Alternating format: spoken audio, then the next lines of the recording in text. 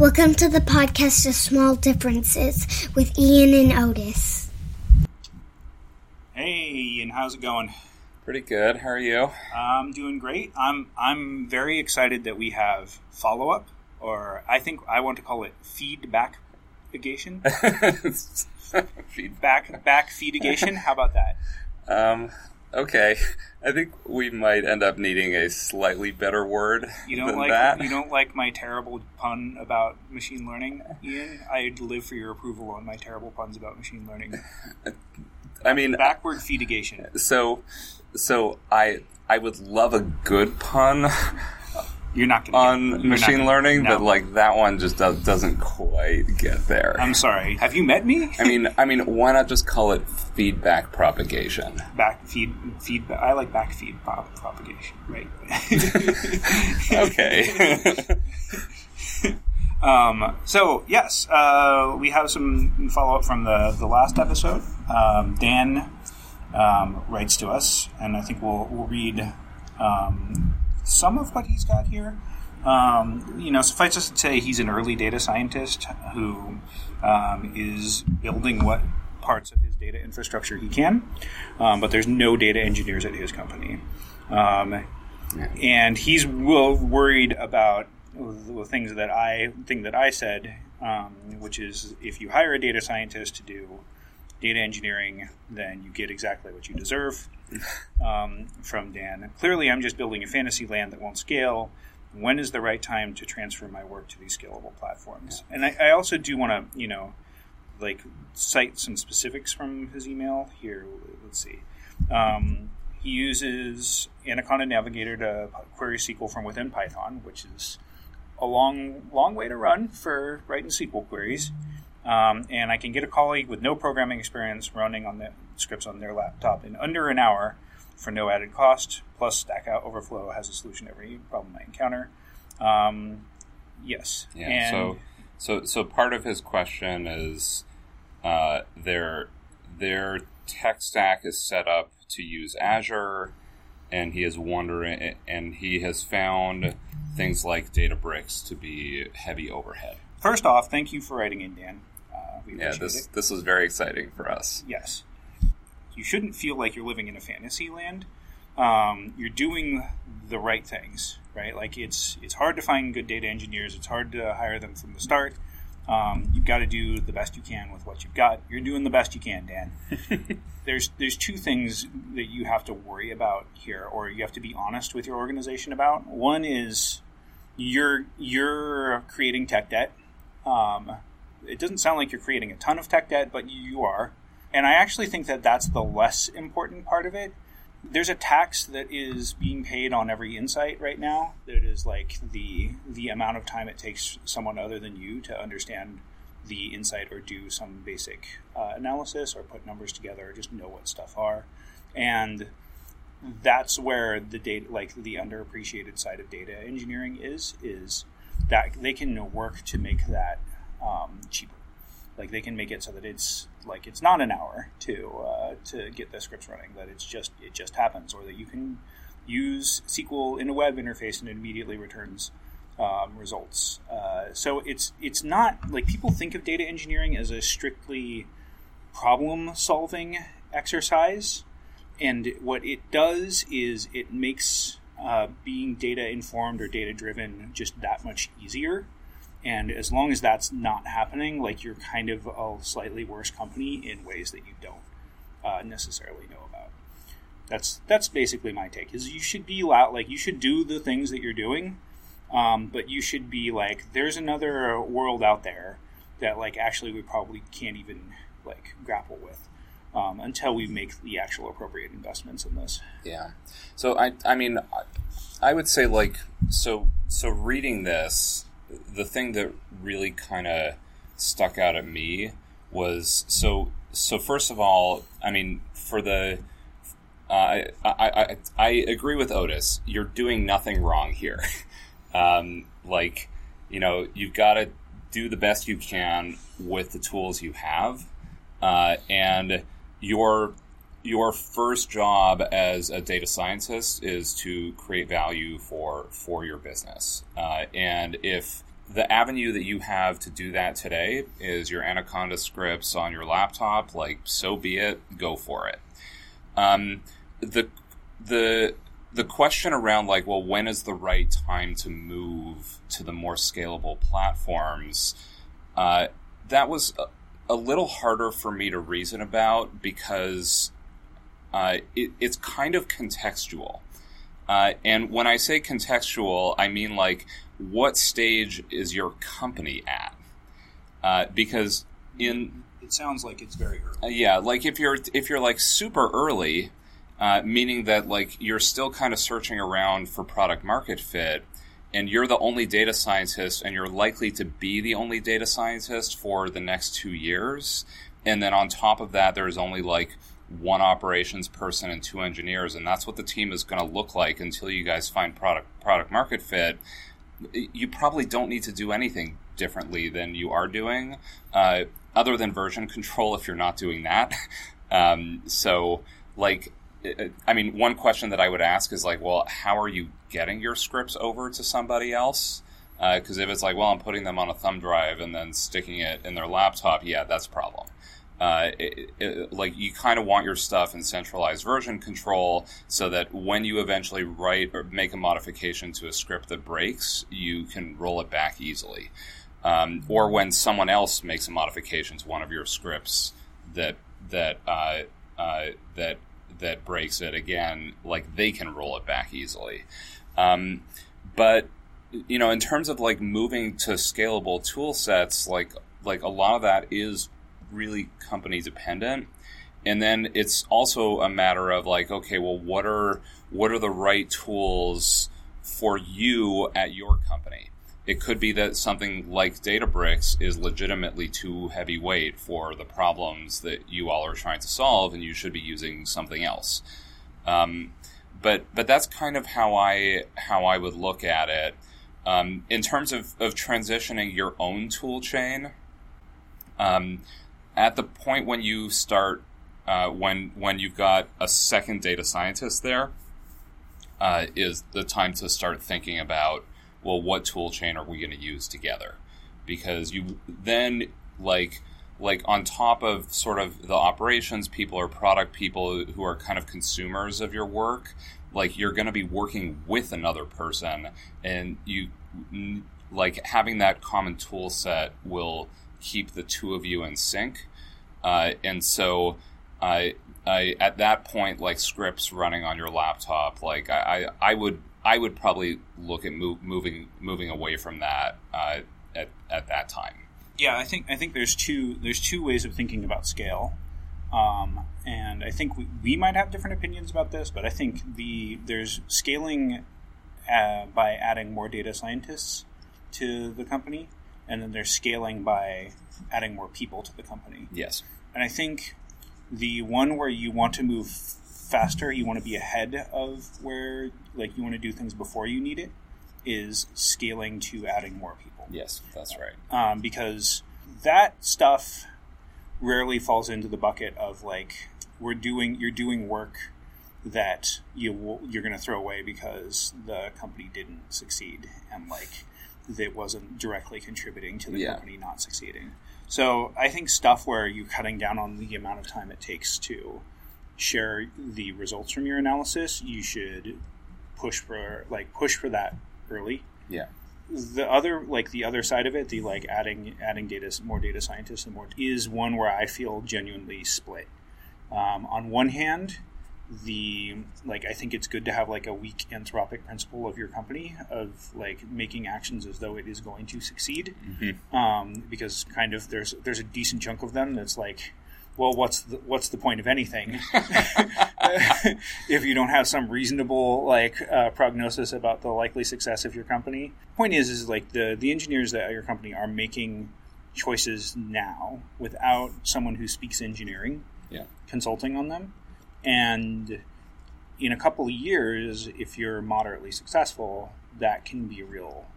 It can be too late to undo those choices. So I do think that people should push for data engineering more, like, earlier than they currently do. Yeah, I agree. Just because that. It's useful to have someone who speaks statistics to a degree, speaks data fluently, and speaks engineering fluently, in order to like make sure that the year 2 of your startup, if you get there, or year 3, is not like a stressful tire fire for the data science department. Yeah, I mean, the thing that I would say is that, like, regardless of whether you're on Azure or AWS or GCP, or I don't know why you'd make a different choice than those 3, but there are other things out there. Obviously, like, companies have path dependence, and so like there are certain things that will get that you'll be locked out of with each one of those choices, but the tools that you get to use are, for the most part, independent of those. And so, the other thing that you should be thinking about is, okay, like, you're going to have to move away from this Anaconda Navigator world at some point. Like, what do you want to move into? Because if you try Databricks and you don't like it, like, there's a number of other products out there that you could choose, try them, and then advocate, like understand the requirements around what that product is supposed to do for you and your company, and then advocate for a choice for yourself. It doesn't especially if you're early on, those lines of communication with your leadership, who can actually make the buying decisions, are usually fairly open if you're at a decently structured company. It's also an opportunity to use some sophistication to your benefit and other people's, where that choice, I think a lot of data scientists make 2 mistakes. They are like, when they're making the advocacy for tools, they're either too focused on their own workflow, where they want to use the fanciest thing available and have all of the tools at their disposal, or they're too focused on the customer workflow, where it's very drag and drop, but like when people have questions about whether the data is accurate, you're kind of helpless. So working through that whole product cycle of, we're going to make a decision based off of this data. At some point, those decisions are going to be wrong, and we're going to want to revisit whether the data was wrong or we were. How's that going to work? Yeah. Like, that's like, it's really critical that like you actually think through the whole thing like a product manager would, to say like, what's the thing we're going for here, and what is it going to look like to do this, and then what are the failure cases, and how do we know what that's going to look like? Yeah. And there are products out there that will fit your use case. You're not going to love them. They're going to have flaws, and you have to, like, especially once you get started down this path of trying to think like a product manager for these early company decisions, you're going to have to distinguish this thing doesn't work, like, it really doesn't satisfy the use case, versus the part where you look at a product and you look at the way that the choices they've made, and you just want to scream, "Why are you like this?" Which is more of an aesthetic like feel to the decisions that they're making. Yeah, and just to kind of put some of this in more concrete terms, I mean, I think, like, the way that I would be thinking about this is not like, well, what do I need? What's going to make me the most comfortable? It's really like, what does the business need right now? And what is the business going to need 6 months from now? I can tell you for us in the early days at Clover, like, we had to try to figure out like which of these platforms we were going to use. And at the time, we ended up, we looked at a bunch of different things. There was a one of the like Anaconda Jupyter Notebooky products. Oh, I remember that phone call. Yeah, which like they were just they were not mature enough yet as like an enterprise platform for us to use them. So we ended up kind of comparing Looker and Mode to each other. Like, they were kind of our top candidates, and the reason was that we knew for us we were going to be a very operations heavy business, which essentially meant that people were going to need real time access to data to essentially see like how are things going, and like this specific niche that I am trying to do something in right now, what do the metrics what do the metrics on that look like today? What did they look like yesterday? And with the operational complexity that we had, we also knew it was going to be like really, really hard to kind of nail down what the data models for that should look like. So we knew that our ops folks and our data scientists were going to need a lot of flexibility in terms of like digging results out of the data. And so then we looked at those two platforms. Looker was like, definitely it was winning at the time, and in terms of what other companies in our area were using. And the thing that we ended up finding was that Looker. So for Looker, the data models were first class, so you kind of needed to know what those looked like. And the ad hoc analysis, so the SQL window kind of like sat below that in like the product priority, whereas for Mode, SQL was first class for Mode. They were basically just like a giant SQL editor. If you wanted like good data models in your database, like you had to do that yourself. The product did not force you into that mode of operation. But for us, that turned out to be the thing that the business needed, especially at those early stages. And so like that's how we made that decision. We were really looking at like what are the requirements here? What do we think our teams are going to need to do over the next 6 to 12 months? And then like made a choice based off of that. Now we have like multiple workflows. So there's data scientists who use Mode as their kind of primary. There are other ones who use our custom libraries and notebooks, and then and there are still others who pull data into Microsoft Excel and do some financial analysis that way. It kind of depends on like what exactly it is you're trying to do. But for me, in the beginning days, like would I have chosen Mode? Certainly not for personal projects. Like it doesn't fit the workflow that I like, but it's definitely what the company needed. Full disclosure, like we both have like a lot of connections with Mode, so we don't want to turn this into the Mode sponsored podcast. But like the thing that we were going for is we wanted like to buy something that gave the business user like more access, that also had some replicability. Yeah. Both Looker and Mode had had some strong use cases around that. Well, and there are other software that accomplish the same thing. Well, and flexibility for the data scientists, right? too. And then the assumption is when you're doing heavy statistics and modeling and machine learning, you can those are projects you don't do as often as the interfacing with customers thing as a team. Like even though individual data scientists are going to that, and you can you have to automate the parts of the workflow that you do the most frequently, and then you also have to count. You have to say well, the people who are going to do this are going to be more motivated to find their own technical solution, and the people who do this other thing are not going to be motivated to find their own technical solution. So you can find something that's sustainable and auditable and adds a higher level degree of replicability to those everyday analyses that you can buy off the shelf or have an engineer spin up something quick.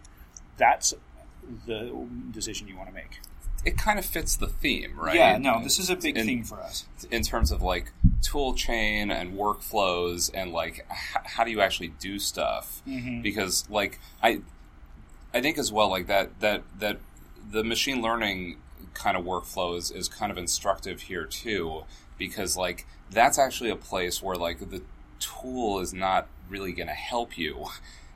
Insofar as it looks a lot more like a software engineering development process, and there aren't tools for that, right? At least not in the same vein, right? There are. Yeah, right. They are fraudulent. Yeah, I mean, like if you're building machine learning models, you're probably working a little bit more like a software engineer, where it's like, well, there's a code base that I'm developing on, and then I like IDE or text editor, depending on which side of that line I fall on. And then like I've got my build system and like all that stuff. Like, I would say like if you're building machine learning models, like you should really not and your company is trying to use something like Databricks to do that, then you might think about reevaluating how things are structured. Let me stick up for Databricks a little bit. Like this brings up the mind, like there's machine learning automation like companies, and I think Databricks does fall into that category, even though like I kind of use it for all sorts of things. And there's two classes of these companies. There's ones where they found some useful part of that process that they can sell you something, and like pulling data down onto a cluster that is distinct from everything else so that you can prototype is like definitely like a useful part of the machine learning. Yeah, great. Yeah, and that's what Databricks is like. Everything else Databricks does is kind of like, I don't care. Yeah. Like that's the part where I'm like, oh wow, that's super useful. And if I did even more machine learning than I do, I don't do any, then I would use it even more. So that's like the good side of machine learning automation, because you can actually pull that into several different workflows, and I've used it for doing financial modeling in a way that's pretty useful too. The ones where they sell you the whole stack of machine learning automation, my mental model for those is like, well, they put machine learning on the pitch deck because they thought it would get them more money, and then it did, and now they have to build it. Yeah. Oh, product market fit. Yeah. So thank you for the feedback, Dan, and hopefully we've been useful to you. And yeah, so we have another one from George, and George is an engineer, and he was moved by our notebooks discussion. He liked our discussion. He felt like we missed on something from an engineering perspective. This is a good quote, so I'm going to read it. What makes notebooks feel limiting to me as an engineer is that you can build things in a notebook, but you can't build things with a notebook. And he also compares it to Mode. Like it is a playground, but there's no reasonable path to make it part of a system. I think that's dead on. Like if we didn't definitely dead on. If we didn't make that clear, sorry, but like that's an opinion we both share. There's even more flaws than we covered when it comes to, and like the Joel Grus talk is like exhaustive in the most positive sense on the flaws of using notebooks for. You can't even really use that export function that they have to make something into production code, because it's got ambiguity about which version library you're using and stuff. Like it's a really, really bad idea, and that's why I'm like, even though I admire the ambition of the Netflix, like, we're going to turn notebooks into a production system, I feel like there's a fundamental flaw with the concept here of we've taken something without a visible route to production for years, like, as part of its product development style, as part of all of the user flows that have developed using the damn thing, and we're going to stick it into a production cycle, and I feel like it's the worst kind of, like, all right, so I'm being hyperbolic. Like, it's probably fine for Netflix. They've probably built ways to handle this, but like, no one should go copying this without an army of data engineers. Without a lot of thought into like how you are going to use notebooks and how you're going to overcome these flaws. Because, like I was saying, even from an analyst perspective, the analyst version of pushing to production is sharing your analysis, and notebooks don't even have a good path to that, which is a low bar, I feel like, to get over. I mean, I'll say, like, I think George probably puts this about as well as a person could. Yeah, the quote is dead on. Yeah, like that's really dead on. Like, I've always viewed notebooks as a window into the system that I'm trying to do something with, and where, like, the work starts when I'm finished with my notebook. I'm not actually like doing work in the notebook. But when you say work, you mean like now my insights need to integrate into a company or a machine, or like they've become these little like information atoms after all of my work on the prototyping. Yeah, it's like now I found the thing I'm looking for, and I've got to go do something about that. Right? Either I've got to write a report and get it out to a set of decision makers. I need to build a new model and get it into production. Like the notebook is not my pathway to that. The notebook is my pathway for figuring out in my own head, like, what do I actually have to go do now? I would say, like, reading Joel Grus's talk. The one thing that really stood out to me in terms of like all the things he said, like where is the place where I would be dogmatic? Like the place where I would be dogmatic is you should not be importing notebooks into other notebooks. like that is just it is a gross misuse of that tool, and is going to cause you so many problems down the road that like just because you can doesn't mean you should. And like that breaks that paradigm of when you're done with the notebook is when the work starts. I like that. Like the thing that feels right about all of this, I think it's funny. Like you and I have like very different backgrounds. Like again, very similar to the rest of the world, but within data science. Like we use different methods. We have different instincts on like where to start on things.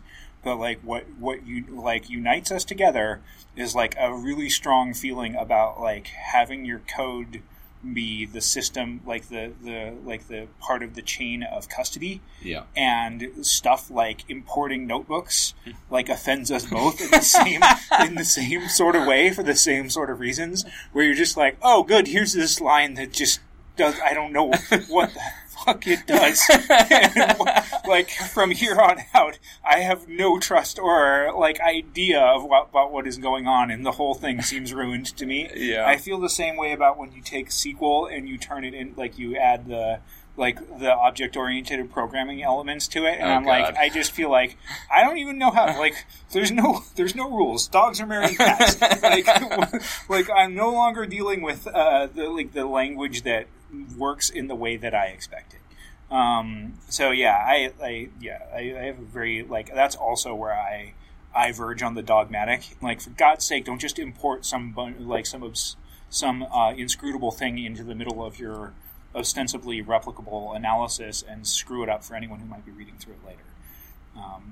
Like what do you use on like a regular basis? Like give me an idea of like what your like the most Ian workflow and problem is, because I think the problem does set up the workflow for people. Yeah, and like, you know, I think this is an interesting thing to go into, because like if I look at the meta theme of like these kinds of questions is really around like what tools should I be using and for what, and you know, I don't know that there's a right answer for this. I think there's just it's some combination of like what are you comfortable with versus what does your business need? Right. It's some like there's the cost to you to produce the things is part of that is just like what do you already know? Yeah.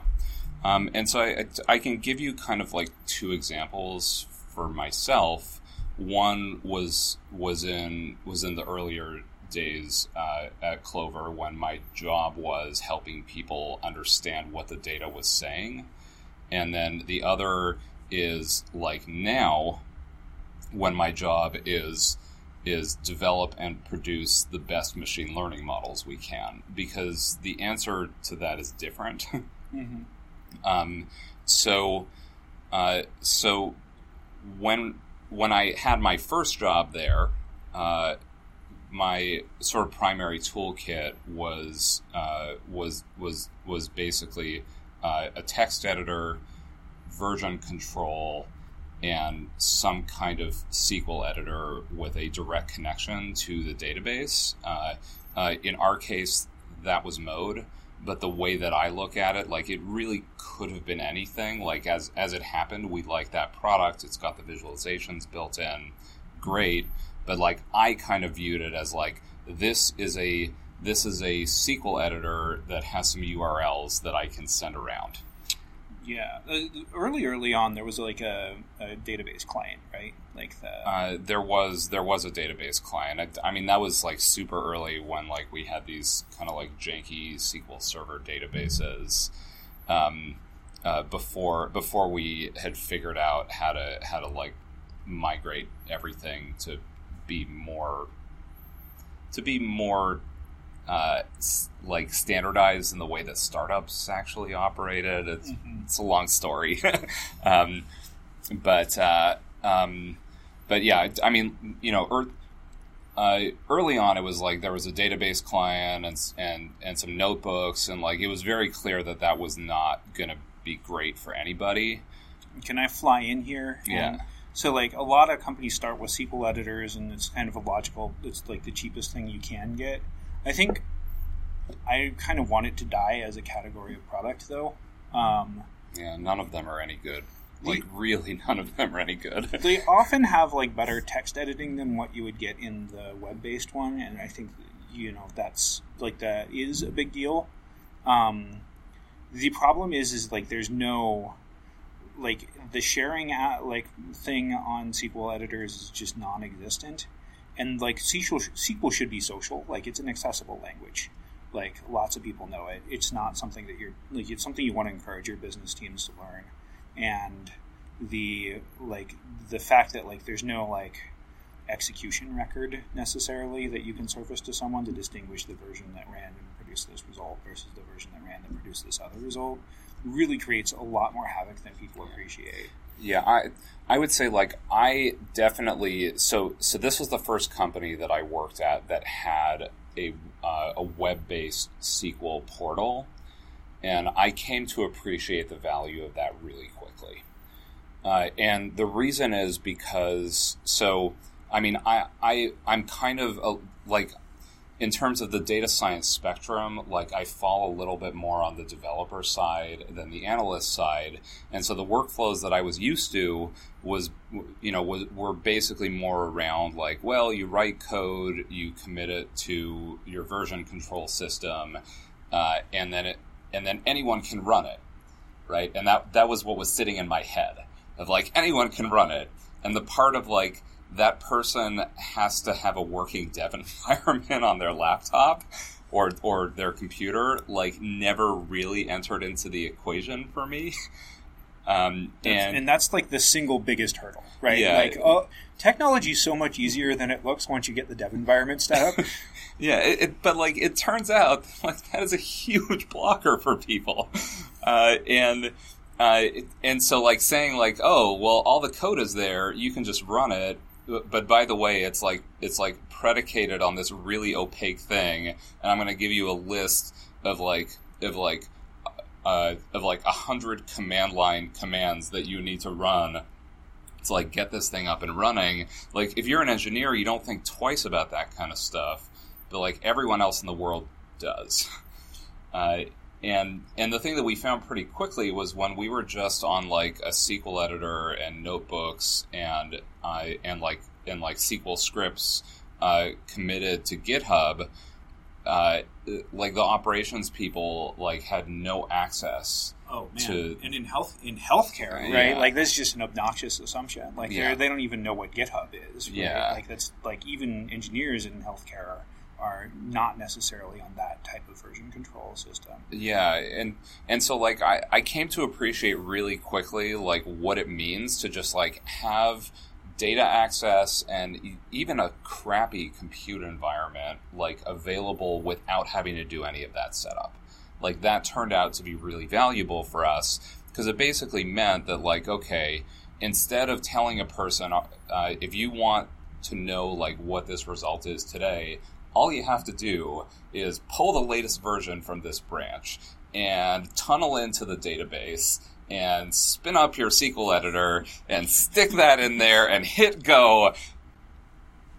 and and you've just said, yeah. And then the worst part is, I feel like you've had an opportunity to spoil someone's emotions are really bad right now, because you just said all you have to do, and they're like, I don't even know what most of the words you just said are. Yeah, and like all they heard was all you have to do is wah wah wah wah wah wah wah wah.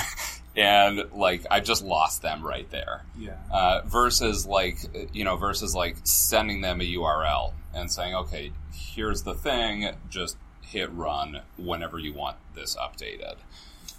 I've now used like several versions of like social data science products, and like it embarrasses me for data science. I'm embarrassed for data scientists that like really I've only encountered the idea that like you save you send an execution versus you send the whole report concept in a product once or twice. I think it's twice. I think Looker has that too, but has the difference between like I built this report and you can run executions of this report with different parameters at different times, and that lives at this URL, and then each of those executions lives at a different URL that you can send distinctly. Because that's a big. It's kind of a thorny problem. There's no you have fake replicability without that distinction. Yeah, without that. Yeah. Yeah. So, I would say for me, like that was the initial tool chain that I was using. But it really was pointed at like solving that particular problem. Of like, my job was to help other people make decisions. I had to have a way to like get them the data support for that. The software engineering type workflow that I was used to like was not appropriate for that problem. The like, hey, I can send you links over the internet. Like turned out to be much more appropriate. Made my life easier, it made their life easier, and it like actually got the business to somewhere good. That's a good lesson. Yeah. Now you have a different job and you do different things. Yeah. So now it looks a little bit different because I'm tasked more with like helping our software systems like generate good. You could think of it as like helping our software systems generate good recommendations. A human is only really going to take the output of that and try to do stuff. But they don't need to see the process. There's not a lot of digging that they can kind of do. Basically, like I fit a bunch of risk models that will help us identify sort of people or populations that we should be trying to do something with. And if you think about, like, from a product perspective, what that looks like that pulls in a lot of data, basically the models then kind of like run and generate scores or recommendations. The end user is the consumer of that. And there are things that they want to know about it, right? So they can ask questions about, well, why did the scores come out the way that they did? Why this person and not that person? And I can like build into the product like kind of that diagnostic layer, but they're not going to be pinging the data sources themselves. So in this sense, like I am actually building software and not not decisions. Right. So your SQL has gone down. Yeah. The number of people that you share with has gone down, and the technical ability of those people has shot up. Well, by and a lot. So I would put it this way: the number of people that I share the work with has gone down. The number of end users has gone up. Yeah, that's significantly. That is a critical distinction. Yeah. So, like in the business context of the early Ian, you're sharing work with people who are making a decision, but like in a sense, you are sharing the work with them. Yeah, and the decision is not something you just arrive at. Like it is a collaborative thing. Yeah, and so like the number of like the average technical ability and the number of people that you're sharing the work with is large. Yeah. And now moving more into the predictive space, like you have to think about the outputs of your model or your, the numbers that you're putting out that are going to surface out into the world, or the sentences that those numbers will turn into, like, has gone up by a lot. And you have to have, like, maybe a whole, like, UX or design team helping you think about how that works. We have seen that firsthand. Right. But the number of people that you're actually sharing the work with goes down by a lot. Whereas every person that, like, the product data scientist or the, like, decision scientist, like, every project they're doing is sharing the work with someone. Yeah, like, I mean, you can kind of think of it like in the former case, the end user and the person you're sharing the work with are kind of convolved together, and it's a finite number of people, but, like, they need to understand all the details of, like, what you did, and they need to, like, actually be able to run your work, so they're not, like, true consumers. Mm-hmm. In my world as it is today, like, those people have a clear separation. So, when I'm, like, looking at a model and trying to build a model, there's a very small number of people that I'm working across there, like maybe a product person and like a data scientist or two and a data engineer, but all, like, kind of deeply technical. But then the number of end users that gets served up to is much, much, much larger. But they don't need to know the details. They just have to understand the outputs. Right. And there are analogous, like, decision science workflows where you build a data tool. Yeah. Where you're not, like, you're maybe collaborating with one person to begin with, and then you're like, okay, now how do I put product finish on this? Yeah. So that the rest of, like, especially at, like, large to medium organizations, I think for me at Microsoft, that was, like, the exclusive workflow that I had, where I was working with the small product team for one part of Microsoft, where I had, like, really great, like, highly technical collaborators, and then, like, it wasn't that large a leap to actually put some more finish on it and get some polish on a report or a SQL query that I had that could turn into a tool that more than one, like, department could use.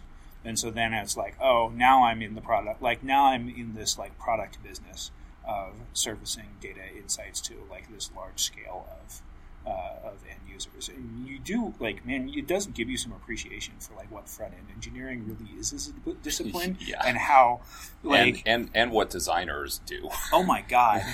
I feel like the profession that I have the most, like, oh, I wish I knew how to do that, like, is design. Yeah. Where, like, when you see good design and how it, like, just, like, completely breaks apart the human psychology of, like, what's the context you're arriving in, what's the goal you have here, how does this visual language translate to, like, this decent chunk of people, like, given the context and the goal, like, it's such a beautiful process. Like, also, like, how much, when you get that stuff right, it's like a stress release. Yes. Right? Versus, like, a product that gets it wrong, where, like, you're trying to use it and you're just, like, building why are you like this? Yeah.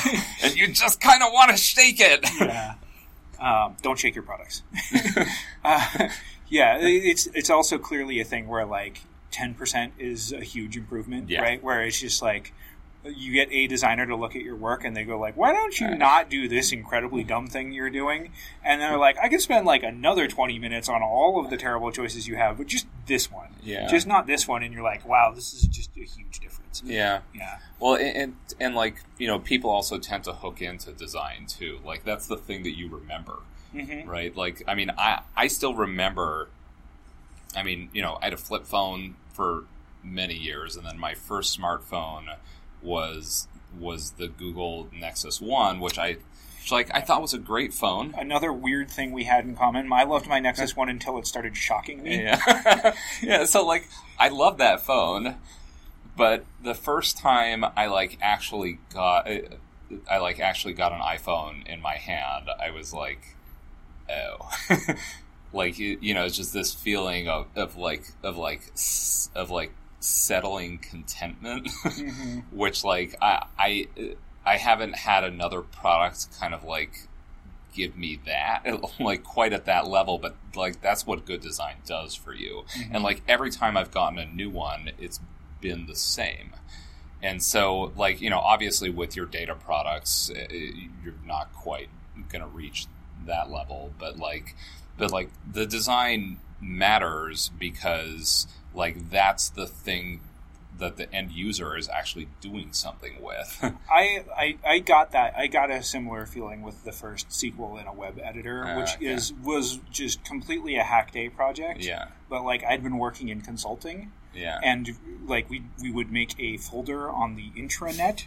I said intranet, people. And then we would run, like, we would put data there, and then we would run SPSS queries. Mm-hmm.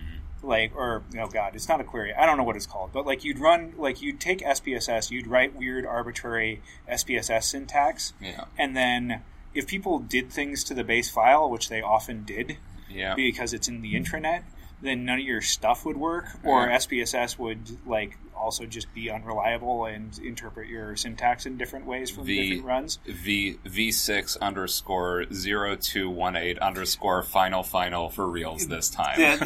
You beat me to the punchline. Yeah, so you're, like, again, like, the thing that I was like, oh my God, this keeps a record of execution that is distinct from the record of, like, that is not simply the record of, like, it's not dependent on me remembering to save the record of execution. Like, it keeps a record of execution every time I run a query. I'm like, oh, wow. I don't have to remember to, like save this version of it. It just automatically does it. My work is not dependent on my fallible human, like, memory to do this thing. The replicability of it is just automatic. And I was like, this is not a way that... I don't want to go back to the other way of doing things. Yeah, so, I mean... My workflow right now is essentially, like, almost if you looked at my laptop, it's, like, almost indistinguishable from a software developer, like, other than my kind of cruddy code and the fact that there are notebooks in there. But, basically, like once I started building things, and I mean, I had done this in previous jobs, but, like, once I had started building things at my current job that were going to slot into software systems and not go to other people, then it's a much more standard, like, text editor / IDE. I happen to use Sublime. But like, we have a lot of folks who use PyCharm because we're a Python shop. But it's like text editor / IDE, Git-based version control, and then I still use notebooks again to, like, kind of just give me that scratch pad. Because machine learning models are a combination of code and data. They're not just code. And so, like, having a window to the in-memory object that's actually holding the data, I find is kind of critical, at least for my workflows. And the notebook gives me that. And so that's kind of what my setup looks like today. And you use Python to do... so I think it's an interesting choice that you're using Python to do risk-type analyses. I mean, part of the reason for that is that we're not doing analysis. Well, you are and sure, not, right? We are and not, yes. Yeah, even, like, I take issue with your distinction there. Like, you're using predictive models from Python to do risk analyses, and you're probably doing some version of, like, a Dodge and Cox. At some point? No, never. No, well, not. If it's strictly logistic, then it's not an interesting choice. No. It is not. I mean, if I were doing this, like, just for risk, for, like, kind of population risk models, like, Python would not be the best choice. But for individual based risk models, like where you want to track them down to a person, and where you want to ingest a lot of heterogeneous data, I mean, then you are solidly in machine learning land, and like, those methods are built to be able to take in a ton of data and, like, do useful stuff with them.